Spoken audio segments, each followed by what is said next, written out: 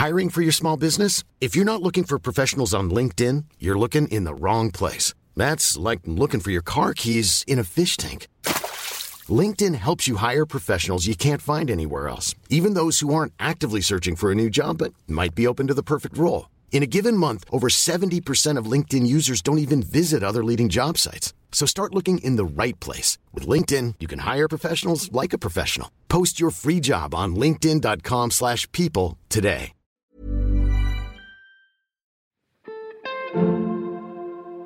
Hi, can I help you find something? Librarians specialize in helping you find what you were looking for, and sometimes what you didn't know you were looking for. Thank you for joining me as I talk to my guests about all things library, including the books inside them. I'm Julie Chavez, and this is Ask a Librarian. Rebecca Makkai is the Chicago-based author of the novels The Great Believers, The 100-Year House, and The Borrower, as well as the short story collection Music for Wartime. The Great Believers was a finalist for the Pulitzer Prize and the National Book Award, and received the ALA Carnegie Medal in addition to the LA Times Book Prize. It also has many other honors. Makkai is on the MFA faculties of Sierra Nevada College and Northwestern University, and she is artistic director of Story Studio Chicago. Here is my conversation with Rebecca.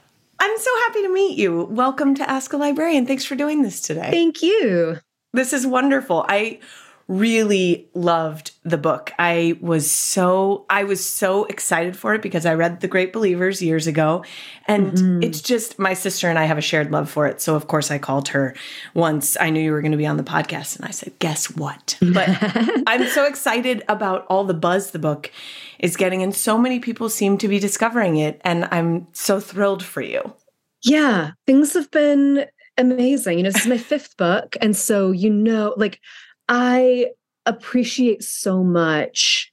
I wouldn't have my career be any other way that there was this build. Yeah. I think if someone comes out of the gate and has huge success on the first book, God bless. Yes. But I don't know that you ever fully appreciate everything that everyone else did for you and everything that went into that, and how much it is just a lightning strike. Yes. And how many amazing books out there don't have that happen.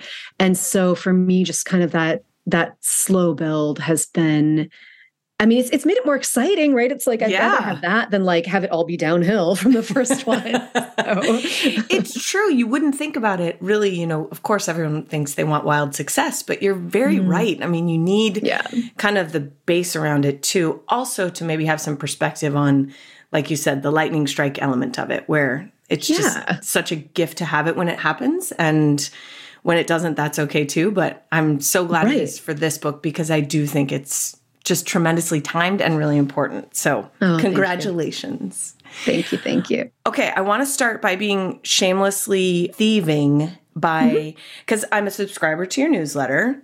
I'm fun. Thank you. Oh, I love it. It's great. So Submac, which is also super clever. And I laughed out loud when I read that. I was like, oh, she's so smart. So someone on Twitter helped me name it, just FYI, because I was like, I don't know. And people were throwing out these, puns and whatever. And someone did SUBMAKK and was like, yes, that's it. Okay. So props to that person. We will thank them. Good job. Yes. So I want to steal, you mentioned a reading in Livermore. So I'm in California in Pleasanton. So just, to the side of where you were, but couldn't make it. And you mentioned that one of your favorite questions was about the first and last lines. So I really wanted to hear the answer, if we could. Oh, yeah. This lovely woman in this sort of like a midday coffee shop thing. And this lovely woman asked this question. So yeah, I love, and fortunately the last, I can talk about the last line without giving, it's not, the last line of the book is not like, and it was blank all along. So I won't read it to you or anything, but I'll talk about it. Yes. I would love to hear it. Yes. Yeah. Which I can tell you, the first line is, "You've heard of her, I say," which is a way of, this is fictional crime, but one of the topics of the book is true crime. And one of the things that first line does is situate this story, the death of Thalia Keith, within this context of all of these true crime stories, especially the stories, these fetishized stories of the deaths of young women. Yes. And it's a direct address, my narrator is talking to other people, but it does include the reader certainly in that. Yes. Let's pretend for this, for the course of this book that you have heard of this story. And I think also, that you changes throughout the book. There is sort of a specific listener that she's addressing the narrative to. In this first case, it's more general. And it is something that I'm hoping is kind of implicating the listener, reader, drawing you in, dragging you in. Mm-hmm. So that's that. The last line is, so I was teaching at the Tin House Writers Workshop on the campus of Reed College one summer when I was early working on the book. And the campus of this boarding school that I write about has very little to do with the campus of Reed College in Oregon, to be clear. But there's this ravine with this bridge that crosses it that I had to cross every day. Mm-hmm. And I was working while I was there on the map of the campus. And I was like, yeah, you know what? I'm going to put in a ravine. I'm going to put in 3 bridges. I'm going to do this whole thing. And then while I was there, the poet Kaveh Akbar, who is a brilliant poet and also a brilliant speaker, was talking. He was giving a talk, in my memory, it was basically about wonder and awe, and said something about photosynthesis. And the way that he phrased it, it's not the phrasing I use in the book, but he just said it with such reverence and made it sound so magical that I, instantly in my notebook, because I was taking notes just on his lecture, but I flipped to a new page and, wrote down what he said, and then wrote down what I thought, a version of that idea could be in my book. And I didn't know how I would get there. I did not know at that point exactly how the story would end, but I knew I had the image that I wanted to land on. Well, I loved it. I thought that was such a good question. I'm totally borrowing it from the lovely woman in Livermore. And thank you for sharing that. I know, it was really good. Thank you for sharing that. I love hearing about how things come to be. So do you start with, so like you were saying, in terms of how it was going to weave in, do you start with the characters, or do you start with a general plot idea, or where did you start with this one? Or maybe you do it differently. I never start with character. I know so many writers who do. Yeah. I start with scenario, plot, situation. Setting is usually part of that, but not quite the spark. Okay. And then I need to, my process is I need to reverse engineer the characters who are going to be most susceptible, most vulnerable to those situations.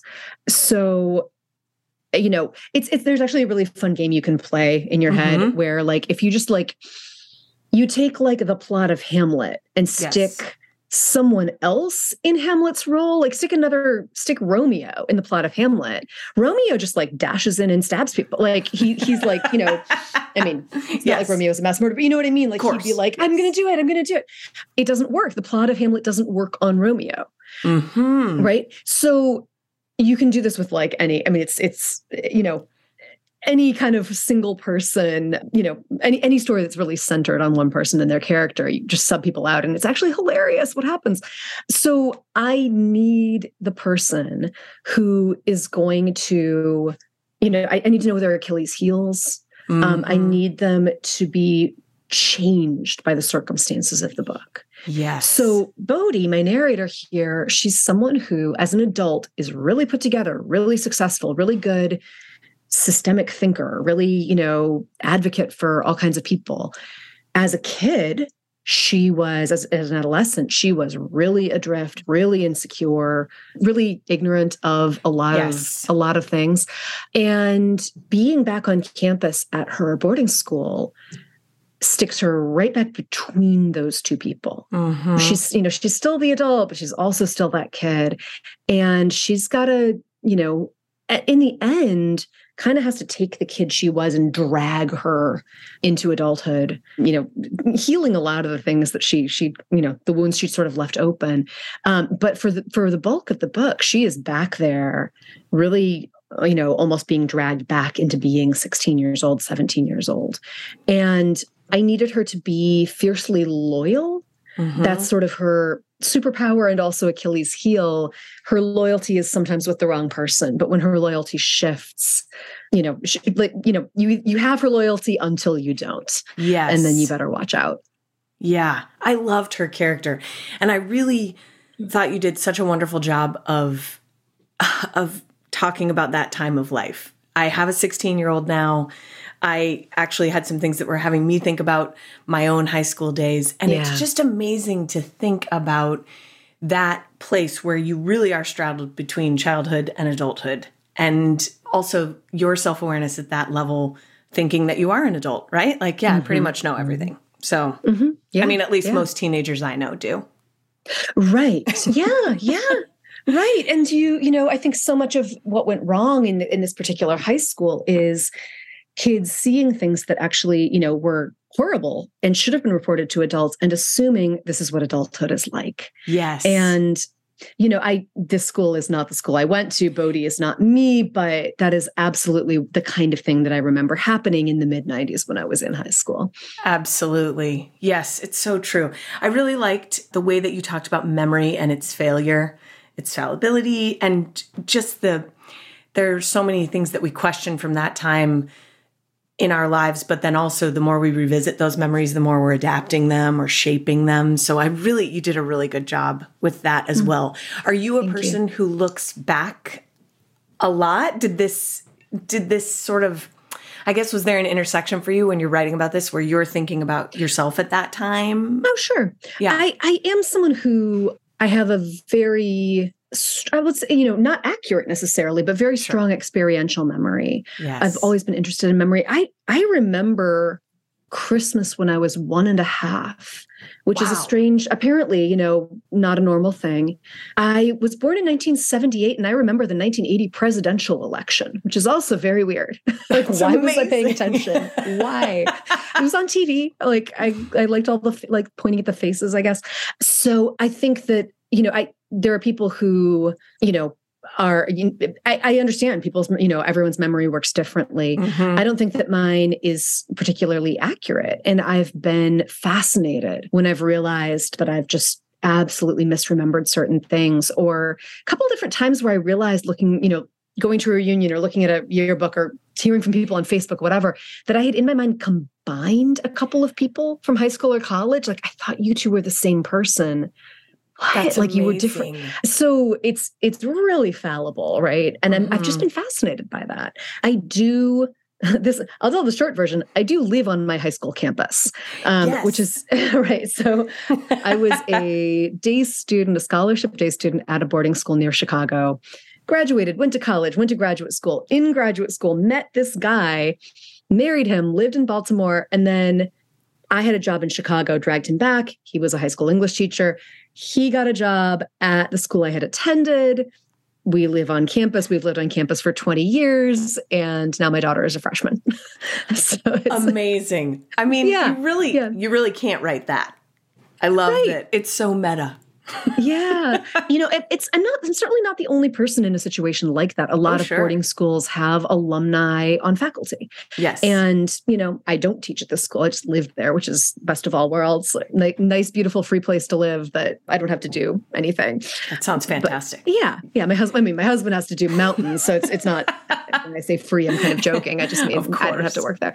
So that, of course, it was only weird for like the first month. That makes sense. 20 years ago. And now it's, everything's just all those original memories are just being completely overwritten by new ones, those 4 years versus this 20 years of being there as an adult. And, that tennis court is where my kid learned to walk and not thinking about who was on the tennis team when I was in high school. I have no idea. Right. 100%. Right. So, but of course, I am interested in the palimpsest of memory. I'm interested in the way a place changes over time. I'm interested in that setting. I'm interested in the sociology of that setting, the way faculty life works, the way, if you read the book, the way people are constantly moving into everyone else's old apartment and you go to a party, but it's in your old apartment, but someone else at the party also used to live there before you did. That's real. That's really. Hi, I'm Daniel, founder of Pretty Litter. Cats and cat owners deserve better than any old-fashioned litter. That's why I teamed up with scientists and veterinarians to create Pretty Litter. Its innovative crystal formula has superior odor control and weighs up to 80% less than clay litter. Pretty Litter even monitors health by changing colors to help detect early signs of potential illness. It's the world's smartest kitty litter. Go to prettylitter.com and use code ACAST for 20% off your first order and a free cat toy. Terms and conditions apply. See site for details.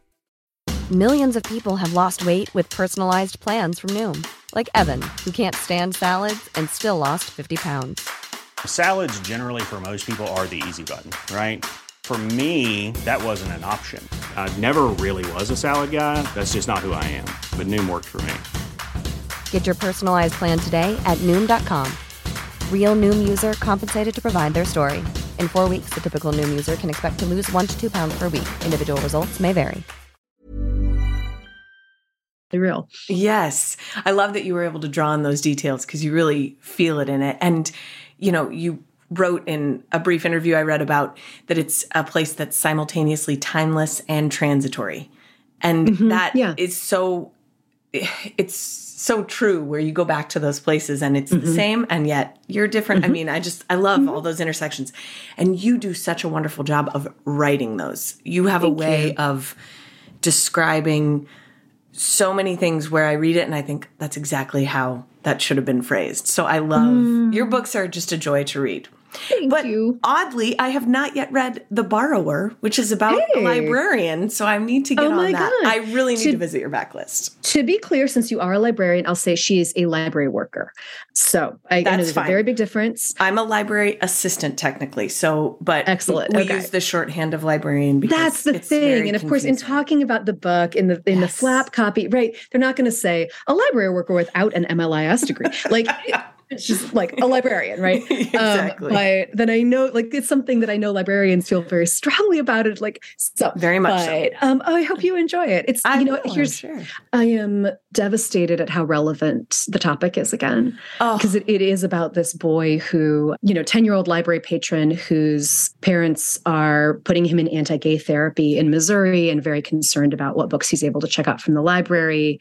And he essentially runs away to the library and either kidnaps the librarian or she accidentally kidnaps him. Potato.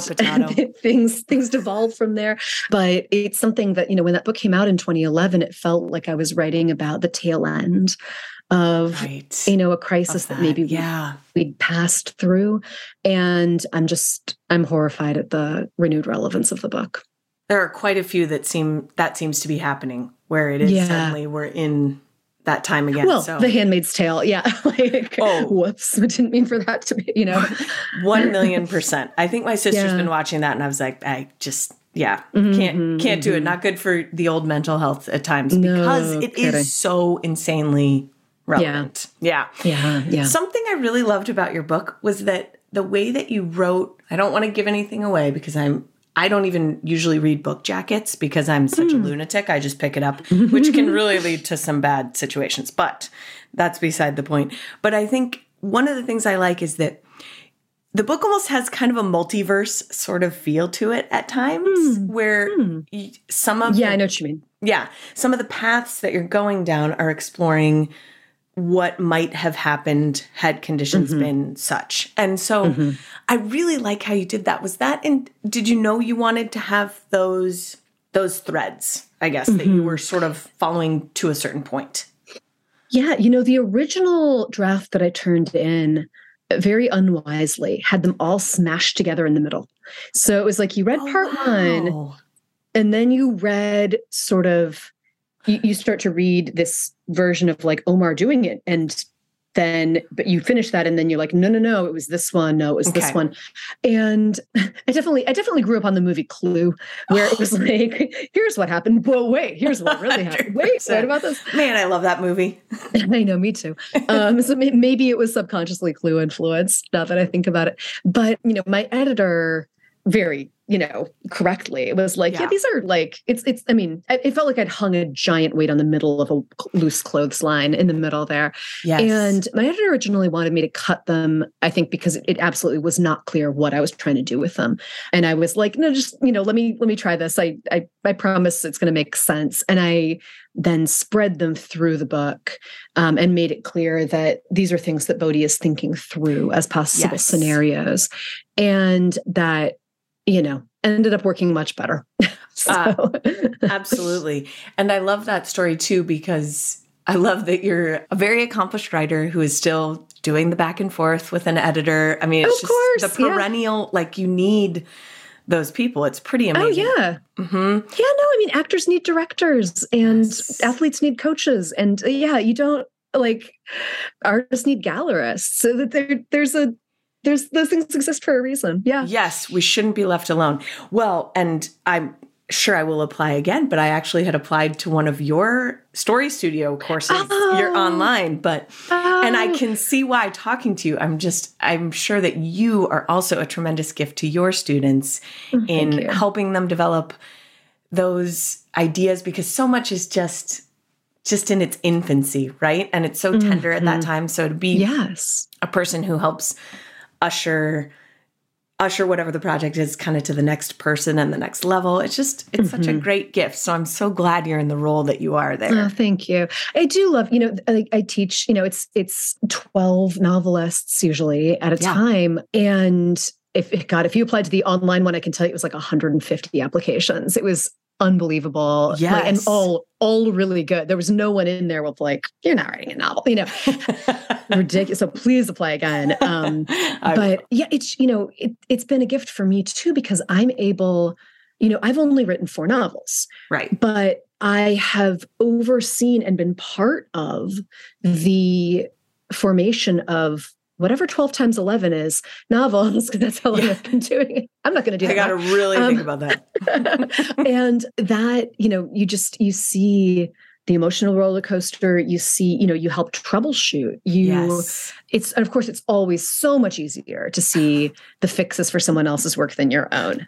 Of course, right? 100%. Yeah. But that's been the most amazing training ground for me, just to walk through that with person after person. And these are really gifted writers, right? This is intense application-based class. Yes. So it's not like, you're explaining writing 101 to people. This is talented people who there's just something, every novel has just these impossibilities at its heart. It's like, how am I going to solve this problem? And that's what you're going through with people. Yeah, working around. Well, and it makes so much sense that you just need that sharpening. And I think that's something I didn't appreciate before I started writing, is how much writers need, like you said, athletes need coaches, all these things. But there is sort of this myth of just, I'm just going to sit down and hammer out this book and then send it off and make $1 gazillion. It's going to be great. You know what?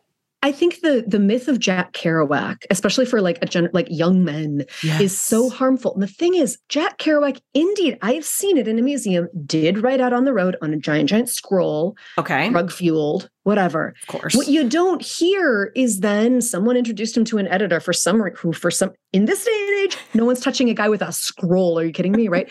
But at the time, then this editor worked with him for 2 years, right, to get this thing into the shape of a book. It's not like he published the scroll.